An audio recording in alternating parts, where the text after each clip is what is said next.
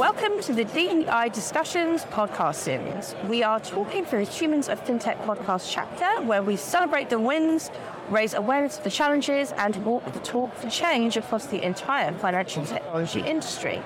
Today, we are at 6th EMEA Trading Conference in London and hearing live from Kieran Stewart.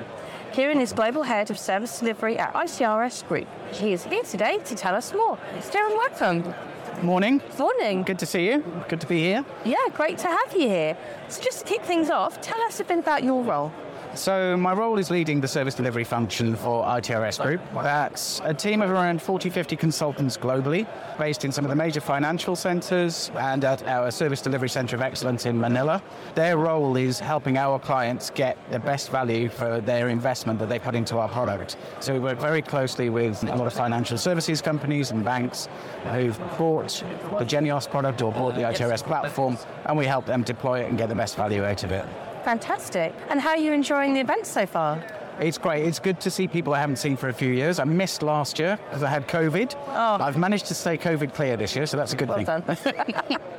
There's been quite a good buzz in the room. It's really good. There's quite a few people here, and I think being back in the old venue where we've held this event for some time, I think people are familiar with it. They like it. It's a really open event. It's got a really good flow to it, and I think people are enjoying being back, seeing people in person again. Yeah, it definitely seems that way. And I think when I was looking through the agenda of the topics that are going to be discussed, there's a lot of consideration around the future of trading, the changes that we're going to be seeing, the disruptors. What are your thoughts on all of that? Since 2008, we've seen a lot of volatility in the markets.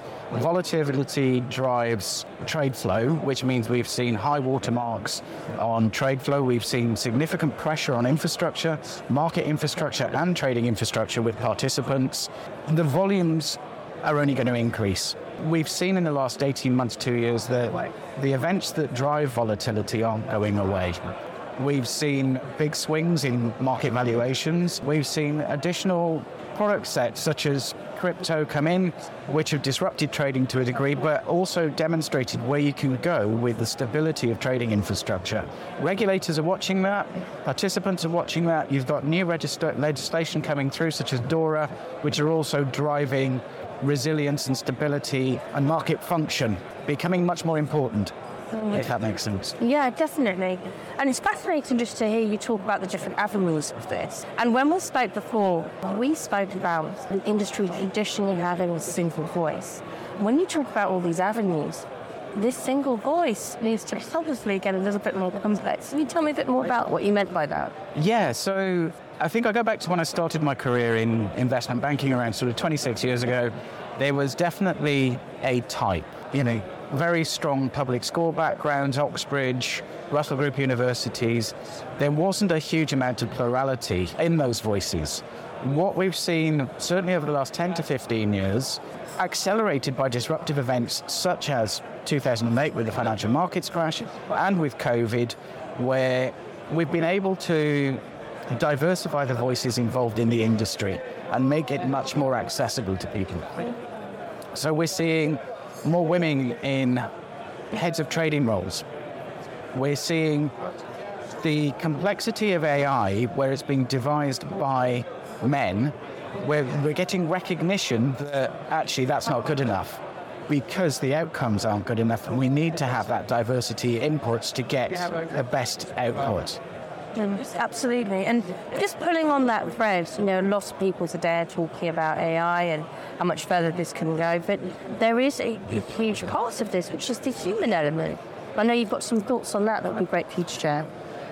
AI is great. It's an enabler. You look at what's happened in networks and with software-defined networks and where some of that technology has driven the value chain upwards. So what people are doing, the actual human side of it, the value is moving away from operative to tactical and then strategic inputs. So the value that a person feels in the job that they're doing is more enhanced. Rather than doing a fairly low-level job changing config, they're saying, right, okay, I can devise and define the network, or I can devise and define a program or a trading platform or a programmatic trading engine that kind of comes out with the outputs that we want. And that's a much more of a value chain add rather than a low-level role. So AI has its opportunity. It does need diversity of input to get that output right, what comes out the other side of it. And then we've got robotics, which comes into it as well. And you think about the automated advisors like Nutmeg and some other platforms that are out there, their performance is still being watched and monitored to see how it's going to come out. There's a place for humans. We're going to see that the jobs that humans do become much more value add and higher up the value chain. I really like how you said diversity of inputs, because that's really everything that we're talking about. And today we're here at this event, we're wanting to talk more about inclusion in this space so that we can have more human beings being part of the process. If there's one thing you'd want the audience to take away, what would you want people to be doing in terms of inclusion in this industry? I don't think it's any secret that in the UK we are facing a bit of a talent crunch across technology and in financial services. And we need to be bringing people in at a higher rate than we can do. We need to make the industry, both technology and financial services, attractive to people. Traditionally, it's been seen as a male-dominated, long hours, no room for people who need a flexible approach to their work-life balance. COVID has driven a change in that. We're seeing much more hybrid working, and what the benefit of that's done is that enabled us to bring in the inclusion part of DEI. So it's no longer a barrier to employment if you can't make it into the office, because you can have remote workers.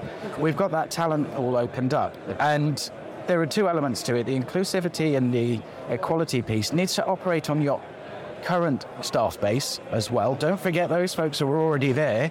So if you think about neurodiversity, you think about women in the workplace, you think about socioeconomic diversity in the workplace, those people already exist. How do you also make sure that the people outside who are looking to come in and join your organization feel welcomed?